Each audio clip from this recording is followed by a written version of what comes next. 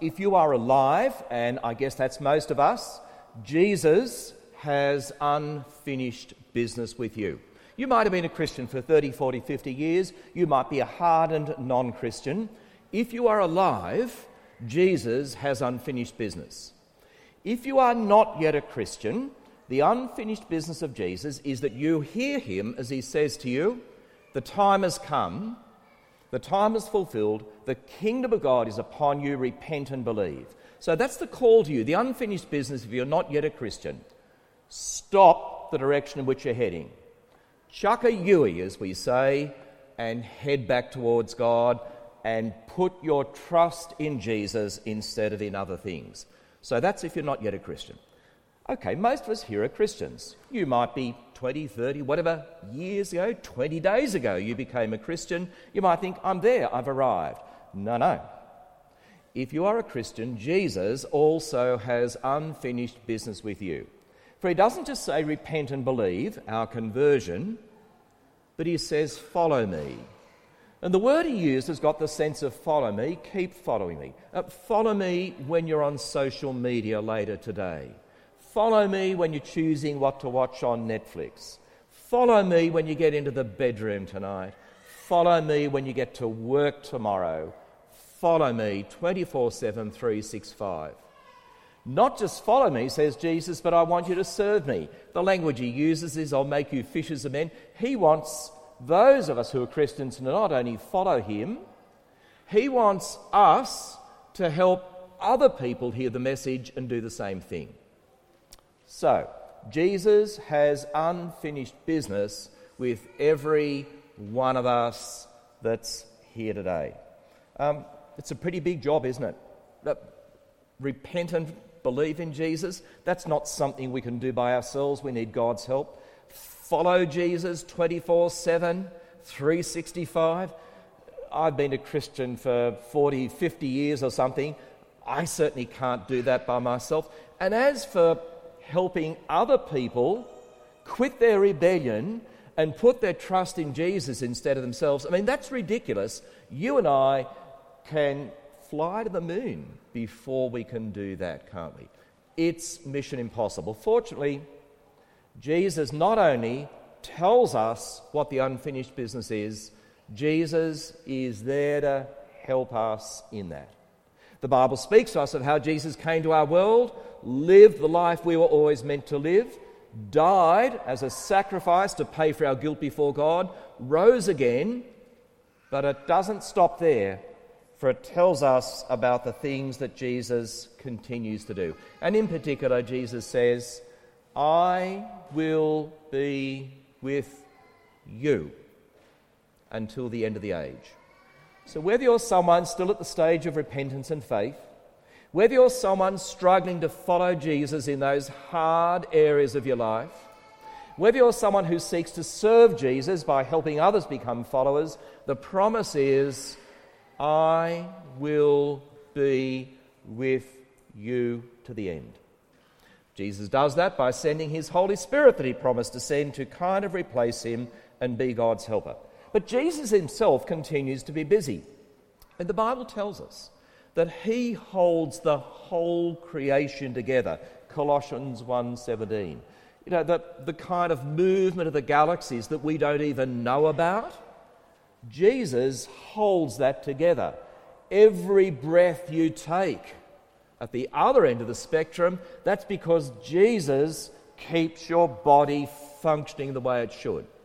So Jesus, the whole creation depends upon Jesus being there to hold it together. And not only that, Jesus, we're told, here's the one on the throne. Here's the one on the control tower over the whole of human history, which is wonderfully reassuring. The Bible also tells us, and this is where I want to go today, that Jesus is still our priest. Now, when we talk about Jesus as priest, we think of his sacrifice on the cross, where he made the only payment needed for our sin forgiveness. Great work, Jesus. That is his key priestly work. But it's not the end of Jesus as our priest, as we're going to see today. Okay, I want to think about friends for a moment. I'm going to use that to talk about Jesus as a priest. Have you got friends? I've got some real friends as well as a whole lot of people on Facebook. I even know some of my friends on Facebook. One mark of a friend is that a friend is someone who makes themselves available to help you when you're in a tight spot. A friend is someone you feel you can ring them up and say, look, I've got a problem, I think you can help me. But sometimes our friends let us down. I mean, they mean really well, but in fact, your friend was about to call you and ask you to help with the problem. So sometimes our friends, even our best friends, will let us down. Not like that with Jesus. The Bible tells us that when we repent and put our trust in Jesus, he becomes our friend. There's an old Christian song, what a friend we have in Jesus.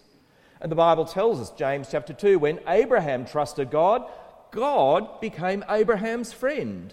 And exactly the same applies to each one of us. So Jesus, if you like, is our priest friend. Right, I'm going to give you the summary now of the whole sermon.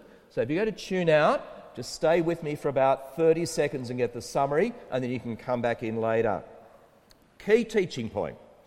Jesus is the friend, our priest friend in high places, who can help us, who gets us, and who's sympathetic. That's the key teaching point. Our friend in high places who gets us and is sympathetic. And the key application for us today, it's pretty simple. Stick with a great friend like that. Okay, let's go to the idea of Jesus as a friend in high places. Hebrews chapter 4 in verse 14 talks about Jesus as the priest who's gone through the heavens and is seated at the right hand of God. I want to play with that imagery for a bit. Jesus, gone through the heavens and is seated at the right hand of God. The book of Hebrews says a lot about priests because it's written to people who've got a background in the Jewish religion. And they knew all about priests and sacrifices and altars and offerings and the rest of it. Only their priests and sacrifices and altars and offerings were all on earth. And that's the point of the second part of the reading we had earlier from the end of Hebrews 7, the beginning of Hebrews 8, that the old priests served at an earthly sanctuary, and they were pretty defective priests anyway.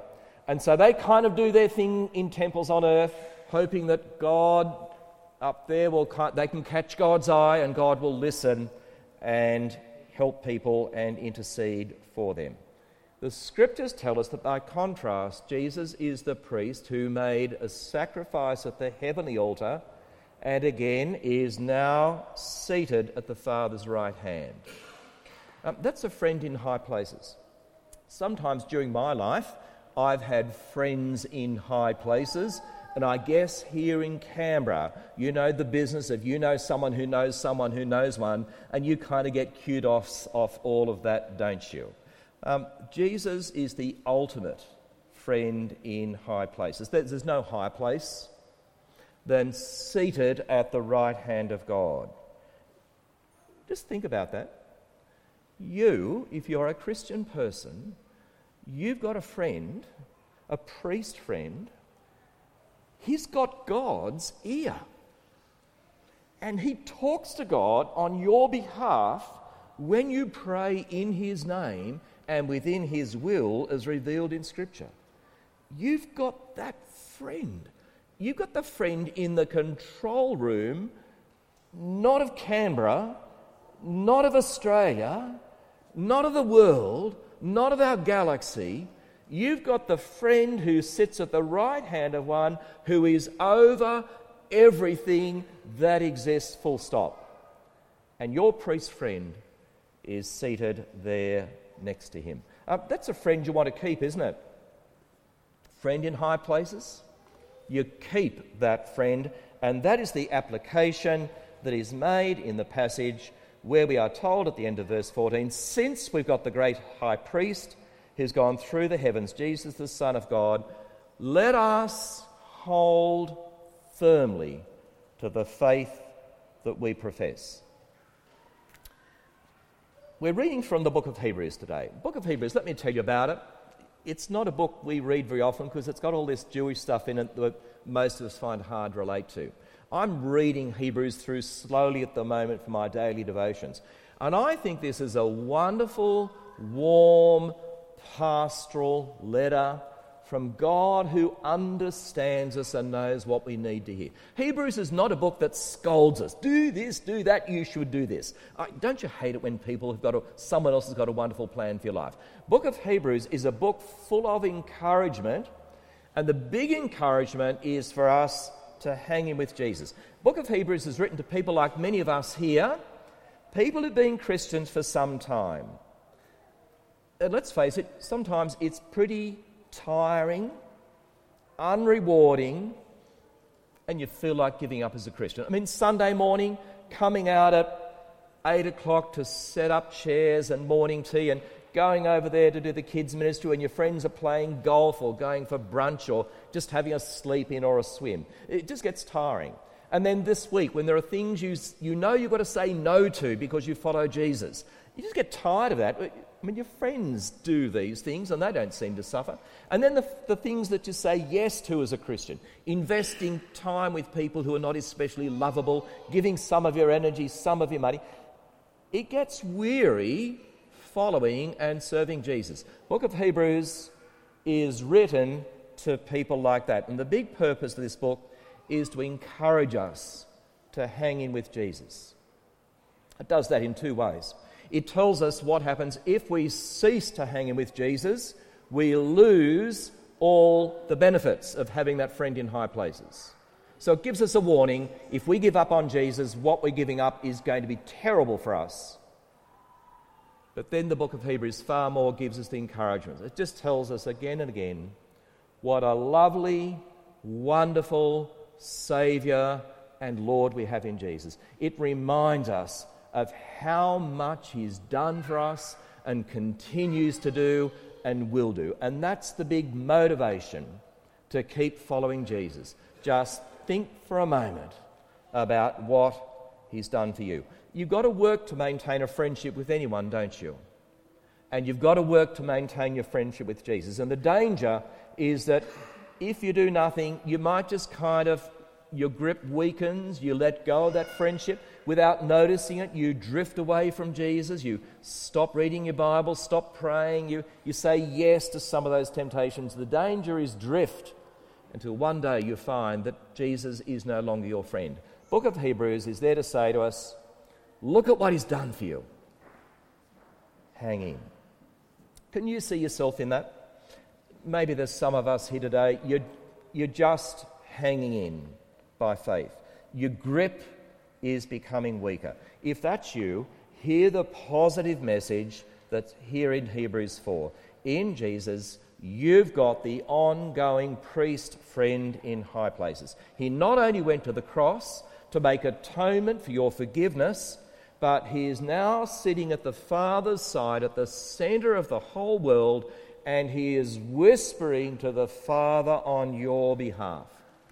Every now and then I go through my Facebook friends. I've got several hundred, I'm not quite sure how many. And every now and then I just get cranky and I go through and I unfriend a whole lot of people. If you were my friend and haven't heard from me for a while, I'm sorry, maybe you got caught up in the latest cull. Don't ever unfriend the Lord Jesus. Don't ever unfriend Him. The consequence is so great.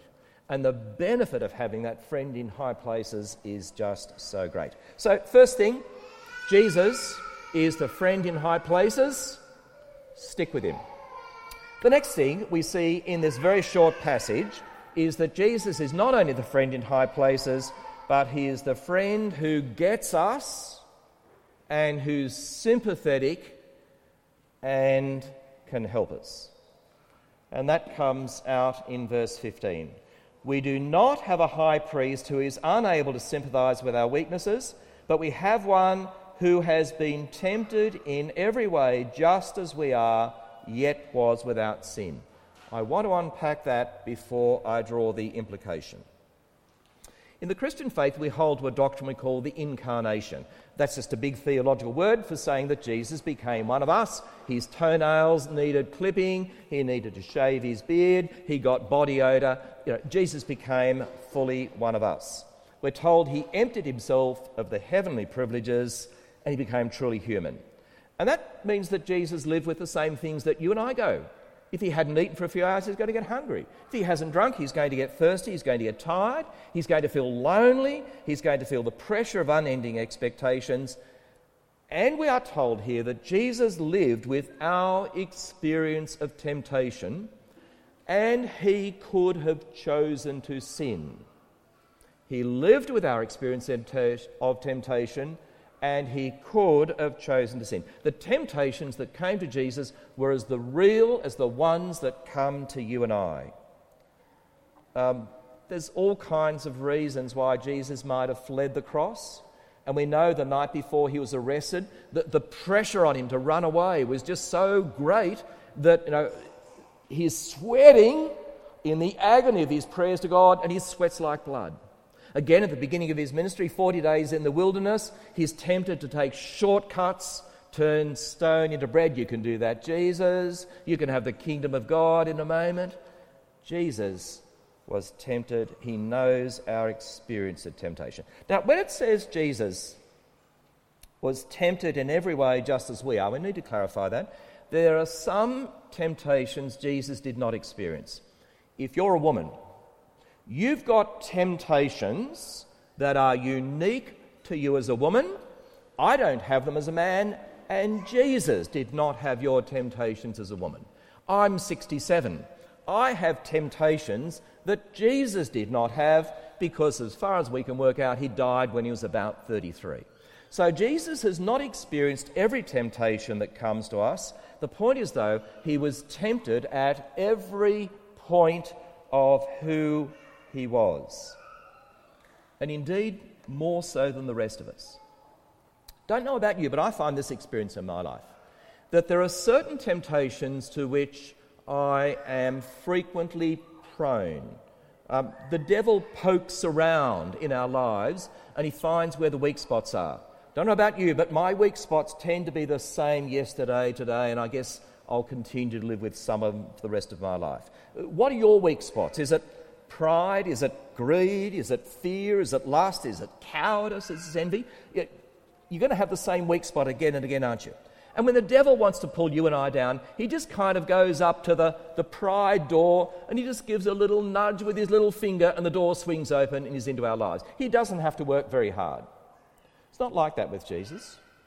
The evil one had to keep prodding at every little door, every aspect of who Jesus was, and he never found a door he could get in. So Jesus is constantly tempted at every point. Jesus has got a lifelong barrage in a way that we don't. We sometimes feel we're so alone before temptation and that no one understands. Hear what this scripture is saying. You're not alone. Have you been tempted to take a bad shortcut to a good goal? Jesus had that one. Have you been tempted to put your will ahead of God's will? Oh, so often we say. Jesus had that one too. Have you been tempted to put your selfish attention to your own needs before the needs of other people and just to say to others, go away, leave me alone? Jesus knows that one. Temptation to lust? I guess Jesus had that one too. Get the point? What an encouragement it is. The one, our friend in high places, our priest friend, who sits next to the Father and whispers in the ear on our behalf, he knows your human condition inside out, and he's sympathetic. As someone has said, in our temptations, Christians can be comforted with the truth that nothing that entices us is foreign to our Lord. He too has felt the tug of sin, and he never gave in. So what an encouragement, our priest friend in high places who understands what it is to be tempted. But the really good news next in the verse is that he was without sin. He's tempted, he knows temptation, but he doesn't know sin. And that's why he could be the priest who went to the cross on our behalf. As the writer of Hebrews says, the old earthly priests in the temple, the first thing they had to do when they went to church was make a sacrifice for themselves. And depending on the sins, there might be a half day of sacrifices for their own sins before they can think about anyone else. Not so with Jesus. He makes the perfect one-for-all, once-for-all sacrifice because he doesn't have to do it for himself. So let me summarise.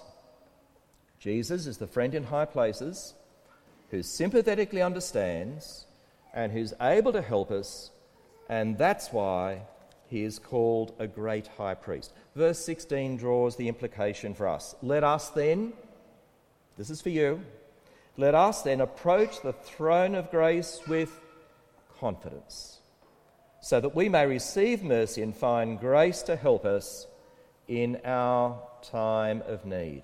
I said before, the book of Hebrews is an encouraging book, and here's one of the best.